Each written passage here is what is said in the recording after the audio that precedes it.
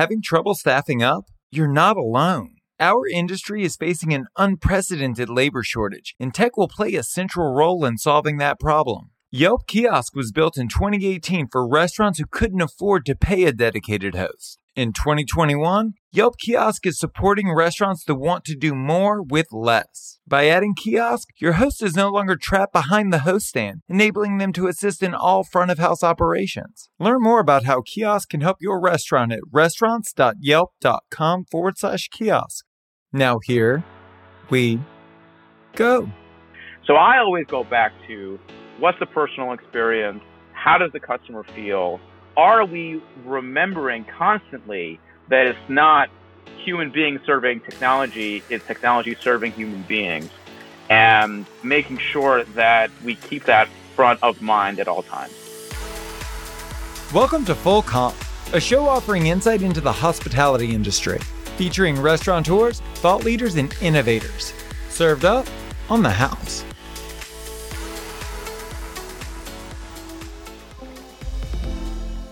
You've heard me say it before. As an industry, I think there's a ton to be learned from the experts outside of our industry. Today, we chat with Afshin Afshar, who proves me right. Afshin is in the business of taking good companies and making them great. And in recent years, he's turned his attention to the restaurant industry. In our conversation today, we run through the tools and tactics he uses to take restaurant concepts to the next level.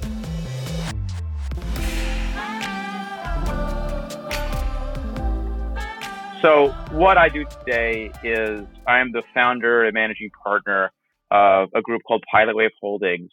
We work with and acquire small businesses of industry agnostic, so all industries, and I'll get to the restaurant part in a second. And we help modernize and prepare them for a fully digital omnichannel world.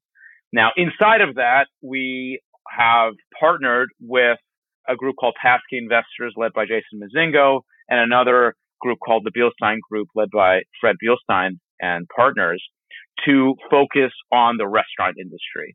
But it's with the same credo and the same outlook of helping them modernize, positioning them or helping them to position them to be competitive in a very dynamic omnichannel world, as you very well know. And we think the thesis of modern tech in more traditional businesses is extremely important and really no more resonant in any industry as much as it is in the restaurant space. Prior to founding Pilot Wave and working with Jason and Fred and their team, I was a senior partner at a large alternative asset management firm called Cerberus. Cerberus is an industry agnostic player itself. And it was in that role that I got exposed to a whole panoply of industries, including restaurants, but also food and beverage and retail and healthcare and so on and so forth. But always with the angle of how can technology and data help these businesses. And it was a wonderful experience working directly for the CEO there, a guy named Steven Feinberg. I was the chief AI officer, artificial intelligence officer. Now, quickly before that, I spent most of my career up to that point in large financial firms. Before that, I was in academia. I have a PhD in what would now be called artificial intelligence from Stanford. I'm a medical doctor as well from Stanford. And from just all those sort of the whistle-stop tour of my background, you can already tell I'm an interdisciplinary guy. And my nature, my DNA, is finding patterns across disciplines and pursuits that, frankly, others miss.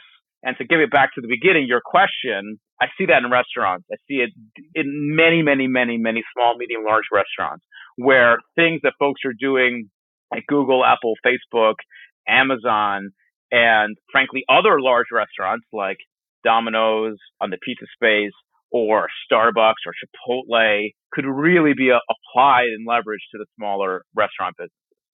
Well, and I think that through that lens, it actually makes the restaurant industry look more attractive, not less, because there are so many areas that could be improved, right? 100%. Couldn't have said it better myself. The restaurant industry is, I think, especially coming out of COVID, very well positioned to take advantage of these trends. And we get excited, myself and my partners, around really helping these businesses get on an equal footing with the larger enterprises that have been doing this for a little bit longer. And I would assume that being an outsider and looking in, it has its advantages, but it also has its drawbacks. And I'm curious to know, what have you learned from the restaurant industry that you think has benefited you in endeavors outside of hospitality? I think that there is an immense amount of wisdom to be gained by working in hospitality that I hadn't had. And the most basic thing I would say is it's all about the customer experience, and it's all about really providing, at least in the full service industry, which is where we've been spending much of our time, an environment and a product that the customers really feel well taken care of and want to come back to you, build that loyalty. I think sometimes from folks with my background, they look at the Excel spreadsheets describing the business and forget about the fact that you're actually selling to a human, and you need to think about that human. And a lot of what I do, my teams do, my partners do, is think about how to make that experience better. And we use technology to do that along with other things, but it's really about making that human experience better. And I think that's really the struggle, right? I think that there are so many innovations that we could adopt as an industry. But on the other side of that coin, you've got to look at the expectations of the customer and say, I might be able to create a more efficient system, but how does that feel? How does that affect the people that I'm trying to serve? How do you strike that balance? 100%. And I love the fact you went there because, as you heard in my background just now, I'm a technical guy. You could be forgiven for calling me perhaps bookish. And what I've told my teams for my entirety of my career is that EQ, emotional quotient, is more important than IQ, intellectual quotient. And I think that folks with a technical background, within a mathematical background, can often forget that. And the success or failure, in my opinion, of a restaurant, but really other businesses, hinges on the appreciation of EQ. And it's not just the customer experience is paramount, don't get me wrong, but it's the EQ and the customer experience as it relates to every player in the company. So the servers, the kitchen managers, the back of house professionals, the folks thinking about that run the stores, the GMs, the corporate home office folks, and all of those people are people. And with that comes a need to make sure that you understand their experiences and you can create a piece of technology as well as set of products that they find very intuitive to use and delights them, genuinely delights them. And I think a lot of folks forget to do that. In the conversation we're having is super relevant because this is the last big opportunity we have before the world gets back to work to redefine as an industry what hospitality is and what it means, and to especially improve upon it for a new generation. Because I would argue that the younger generation, the millennials and the generation thereafter, do prize efficiency over a personalized touch, and that the type of personalized touch they're looking for has less to do with a human trying to figure out what they want and how they want it, and more to do with their preferences being cataloged. Right? I mean, does that sound weird? No, it doesn't sound weird at all. It sounds like a lot of conversations I found myself a part of over the past few years. In part of my prior roles, I glossed over this for purposes of brevity, but part of my former roles has always involved investing in startup companies. And you will often hear the pitch of, we are gathering all this data and we're looking to sell this data somehow. Listen, data monetization is a part of our economy. It's not disappearing anytime soon, maybe even ever. But to your point, if it's not in the service of a better human experience, ultimately that data that you're trying to monetize won't actually be worth what you think it would be worth. So I always go back to, what's the personal experience? How does the customer feel? Are we remembering constantly that it's not human beings serving technology, it's technology serving human beings, and making sure that we keep that front of mind at all times. Speaking high level, what advantages do you think your outsider perspective has offered and contributes to the way you improve restaurants? So I think it's exactly as you put it before. It's the ability to look at something with a bit of fresh eyes. The restaurants that I've seen and that my team and I have seen, they are, I think, very similar to restaurants you may find all across the United States. They tend to do things a little bit more manually. They tend to have processes that are somewhat rigid in their formulation. They do things a certain way because they've always done things a certain way. And that's not even getting to the fact that there exist better tools these days for doing all sorts of things. Everything from managing labor to ordering inventory to having a better customer experience to reaching folks through social better, et cetera, et cetera. I'm one of many voices who talk about these things in the restaurant industry these days. But it's really the ability to say, hey, why are you doing inventory in this way? Why aren't you providing this service to your customers, whatever it may be? And I'll keep it high level in the spirit of your question. We'll get to specifics in a second. And say, just ask questions. Ask the dumb questions, right? I don't have the cultural inertia. I'm happy to be sort of the idiot in the room and say, oh, I'm sure 9 out of 10 things I'm asking about are just obviously stupid, but maybe 1 out of 10 things could be helpful. Well, and I'm sure there are a bunch of people listening that are like, hey, man, give me a bunch of money. Come in and fix my restaurant. And I'm curious, how do you spot the winners? When you're looking for restaurant investment opportunities, what are the individual elements that you're looking for? The common thread of your questions, it all comes down to people. People. So a great management team. We are not so hubristic to think that we know every business better than the founders, better than the current management team, every aspect of every business. So we look for partners, owners, founder owners, management teams that know their business well, have a good business, have a robust business, but need help acceleration in growth, acceleration in modernization. And it's like finding a good partner in anything, personally or professionally. It's understanding that they've done something great and we can help them make it even better. I think the next thing down is product. What are you serving? Is it a macro trend that we believe in? Is it a demographic that we think is growing? And how do we think we can help that, given the capabilities that we have? So those are the two main things, people and product. What about numbers? Well, of course, listen, I'm a mathematical guy. Obviously, I like numbers and I like looking at numbers, and my team is no different. But I think there are lots of businesses that have numbers that are past a minimum bar, right? It's not like it needs to be like this or like that or like the other thing. Numbers are interesting and important. They are neither necessary nor sufficient for a successful outcome. Let's get back to people. What are the similarities that you found between founders that you like? Founders that we like are founders who are industrious, founders who are fastidious, and founders who are open-minded. There's a bunch of other stuff as well, but let's start with those three because, as we know, 3 is the perfect number. So industrious, right? What do I mean by that? There's a lot that's packed in there. Folks, obviously, who work hard. No one wants to work with someone who's lazier than themselves, but it's more than just that. It's folks who are really interested in putting the energy with us to help grow the business and continue doing what they've always been doing. Goes back to, we know what we can do. We help accelerate. We help potentiate. But we're not going to do everything of everything because you guys know how to do that. Fastidious. What we've often found is, no secret, restaurants are generally a low margin business. The details matter. The little things are the big things, or the big things are the little things. A lot of times the folks who are less successful, it's not because they miss these large gaps. It's because it's a bunch of little things that added up that together become something material. And the last one is open-mindedness.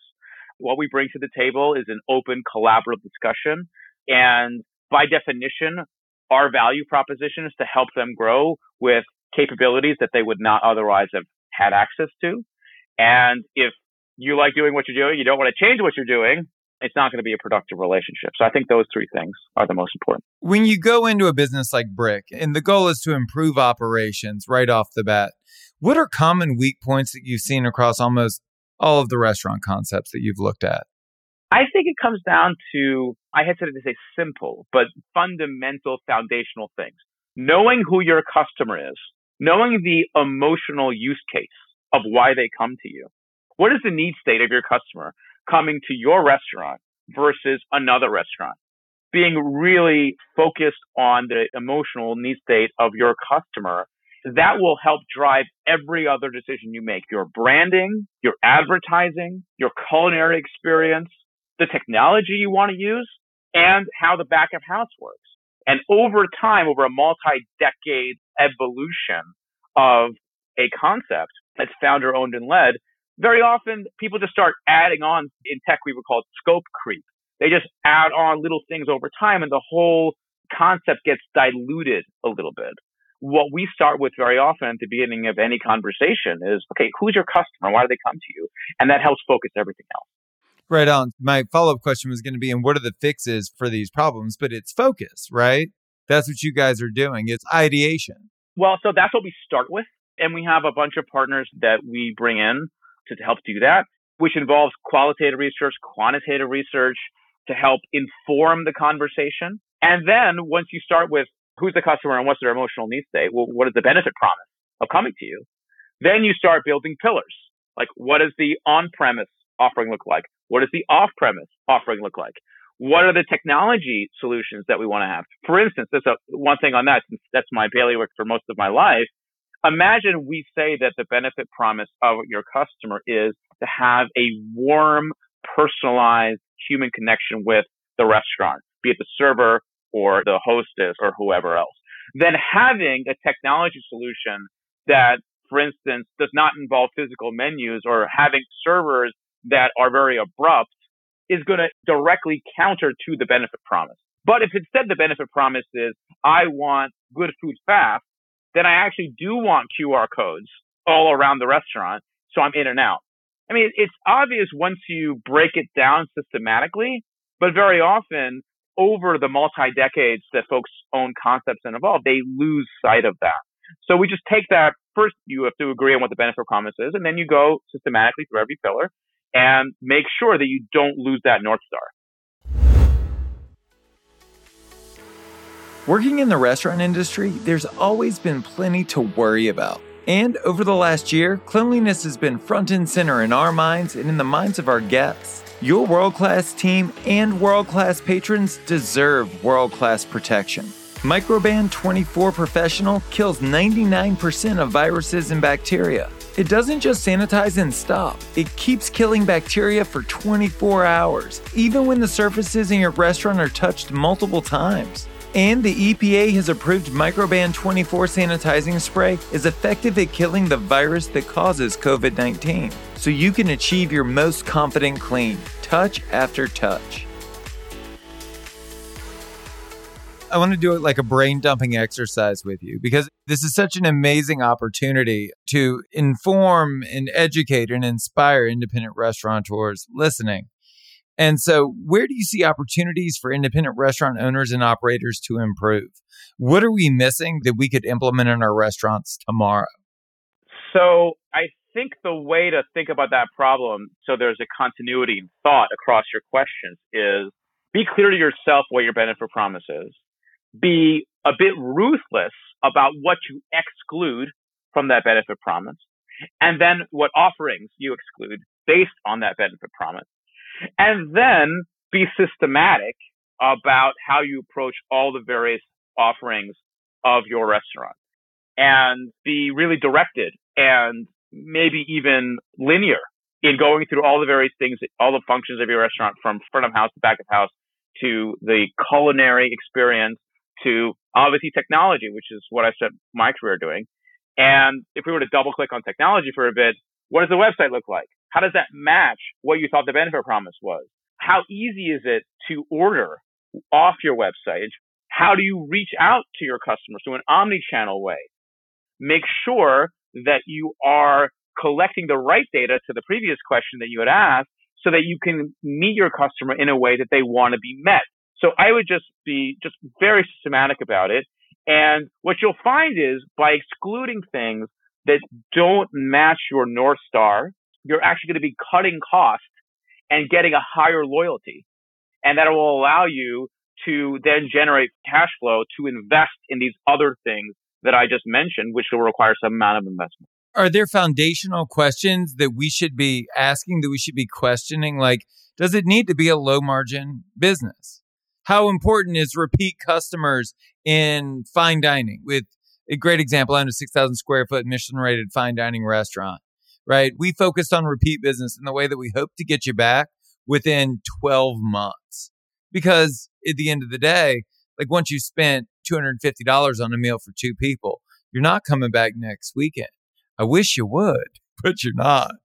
Yeah, so that's a great question. And those sorts of questions are specific to the segment that your restaurant is, right? So let's take your 4 Michelin star restaurant that you just mentioned. What you'd want to do, and that is potentially a very crystal clear benefit promise. It is a luxurious meal that is white glove service. And depending upon the sort of culinary experience you're going for, you're in that space somewhere. Now, you'd want to know a bit more about when and how your customers come to you. Now, it very well may be that 40% of your customers come to you once every 3 years. And in that case, well, you might be less focused on the repeat customers. But it may be that the majority of your profits are coming from customers who maybe come to you every quarterly bonus. Now, this is where the data comes into play. So to go a little bit deeper and perhaps a little bit more technical, once you have an idea of to link to what I've been saying before, what the benefit promises of your brand or your concept, what causes customers to show up, it'll then drive you to what questions do I want to answer about those customers? You asked a very good one. Do I need to care about repeat customers? Then I can gather data on those customers to answer that question. And that data can be acquired. You can purchase that data, actually. There are alternative data providers that will give you that. Or you can use the data you already have, which is probably cheaper to you. And then you can say, well, this is where the open-mindedness comes to play, what I mentioned earlier. You can follow the results of that data analysis and be open-minded to the results. It very well may be that we don't care about repeat customers, or it could be that in your restaurant we do. And if we do, then that'll allow us to really target those repeat customers hard on the various channels that we have available to ourselves. And furthermore, when they're in our store, to give them an ultra VIP experience, because it'll increase their return rate by 5%. For instance, if their answer to that data analysis question is the reverse, then we don't do that. And we actually instead go after folks who have not come to our restaurant before, and we can tell that from the data, and have potentially something else happen in their lives that we might know about that gives them some additional discretionary cash. So they want to come to us. Two very different approaches that come from an analysis of the data that came from our hypothesis about what our benefit promise was. That was actually my own life experience. So in that restaurant, we ended up having to make a very clear decision as to what the goal was going to be with each customer. And the goal was if they came to us on a holiday, we wanted them to come in within 6 months for dinner. And that if they had come in for dinner, we wanted to catch them within 12 months for a holiday. In looking at that and seeing how much money we would make off of that, we also had to get into a new vertical, which was events. And so we focused really heavily on events. And that's how we took a $2.1 million restaurant to a $3.4 million restaurant in about 12 months. I couldn't have told a better anecdote myself. That's a wonderful anecdote. In my parlance, how I would have framed it to my framework is that what you did is you had a hypothesis about different use cases that your customers had, and you personalized your marketing based off those use cases, and you iterated. And most importantly, I think potentially what got missed in your story to the lay audience is that you measured the success. I'm all about measuring, right? Data and numbers are important things when used correctly. And you said, hey, we were 2.1, we went to 3.4. Imagine you did what you did and you didn't see any improvement. Well, then you shouldn't have any religion about that approach and go to a different one. You bring up a great point, because when we looked at churn, right, the customers that came once and were never coming again, when we estimated what that was relative to getting everyone else back once within 6 or 12 months, what we saw was an incremental increase in revenue year to year. And that's when we knew that we had to create a new vertical. If the restaurant was still open today, we'd have multiple verticals. I would be into virtual events and retail and a ton of off-premise experiences, large format catering for individuals and families. I think that there are endless opportunities to capitalize today. But pre-pandemic, in-house events seem like the best way to go. So what you're talking about, there's a relatively new discipline in customer analytics. I don't know if this is familiar to you or your audience, but it's called customer-based corporate valuation. And essentially what that is, without getting into too much mathematical detail, is breaking up your customer base into different segments, making mathematical equations that represent why they're using your brand, and to use that to make predictions about when they churn, what their lifetime value is, and what the cost of acquisition of new customers in that segment would be. And as a consequence of looking at your restaurant in that way, by what are the various demographics and how do I follow them and track them, it allows you to have a much higher return on investment of any capital dollars that you spend on either marketing or technology or culinary development or what have you. And it's something that we obviously use in our analyses, but it's a very powerful way of honing the capital expenditure and the energy and the focus of you as a restaurateur. Because it's so easy to go off of gut feel and say, I think it's this, and just dump a lot of money and not see any return. This is a methodology and a discipline that allows you to be a little more systematic about it. Let's open that bag of tricks a little wider. What other tools and strategies are at your disposal that you think independent restaurateurs might not know about? Yeah, so to just throw out a buzz phrase, and I'm actually kicking myself for even saying this, but there's a whole group of analytical methods that goes by the name these days of machine learning. I'm making air quotes that I don't think your audience can see because it's such an abused phrase. Now, I happen to have a PhD in the field, so maybe I'm a little stronger guy by using the phrase. But what it basically means that it's using much higher powered mathematical methods to find subtler trends in behavior of the data. Practically, what does that mean? Let's pick up pulling this thread of the example that you had around the different use cases of your restaurant. If you don't mind, I'll keep on your example. Let's do it. Yeah, so I'll help you make more money in the restaurants that you help run.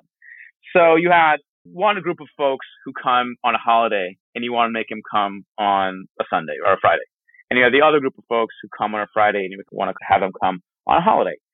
So the way to make that a little bit more data-driven, a little bit more powered, is to look at all of the behavioral data publicly and privately available about those sorts of customers. So when a customer comes in, have a way of identifying that individual. And there's many ways you can do that. There's Wi-Fi connection. So almost every store these days has a Wi-Fi connection. And when your phone connects to the Wi-Fi, I can identify you. There's a loyalty number or card or program, which many, many restaurants have. By the way, not enough independent restaurants have, but many larger chains have. And that allows you to independently identify someone. There is credit card information that gets anonymized and tokenized that you can glean. There's cell phone tower data, so third-party data as you walk around the world, who are you and where are you going. And once you have a way to identify a customer, you can then connect them to the transaction. And almost all transactions these days in restaurants are, maybe that's a bit of an exaggeration, the majority are credit card based. There's obviously some that are cash. But once you have that ability to map an individual to a transaction and then map that individual transaction pair to behavior outside of your restaurant, and you can do that through various different ways that are related to the name of the customer or the MAC address, which is the actual physical address of your phone, or the email that they provided. And again, there's purveyors in the space we call alternative data who will help you get more information around customers. And then that allows you to answer these sorts of questions about need state and use case, which are so critical to improving the revenue and ultimately the bottom line of your franchise.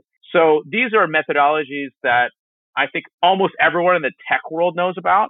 I think fewer folks outside the tech world know about, but are incredibly applicable to improving the customer experience and ultimately improving the profitability and revenue of a restaurant. Because if I know where you eat and how you even order, like what you order, I know a lot about you.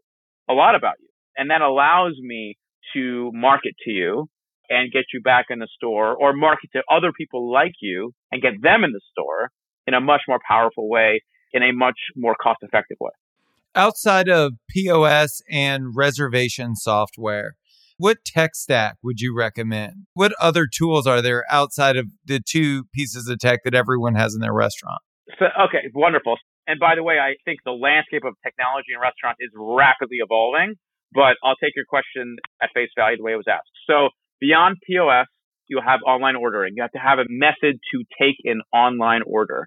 You have to have third-party delivery connected to that in some way. You have to have a loyalty program, as we were just talking about. You have to have a Wi-Fi service in the store that connects to the loyalty program, which connects to online ordering and the POS.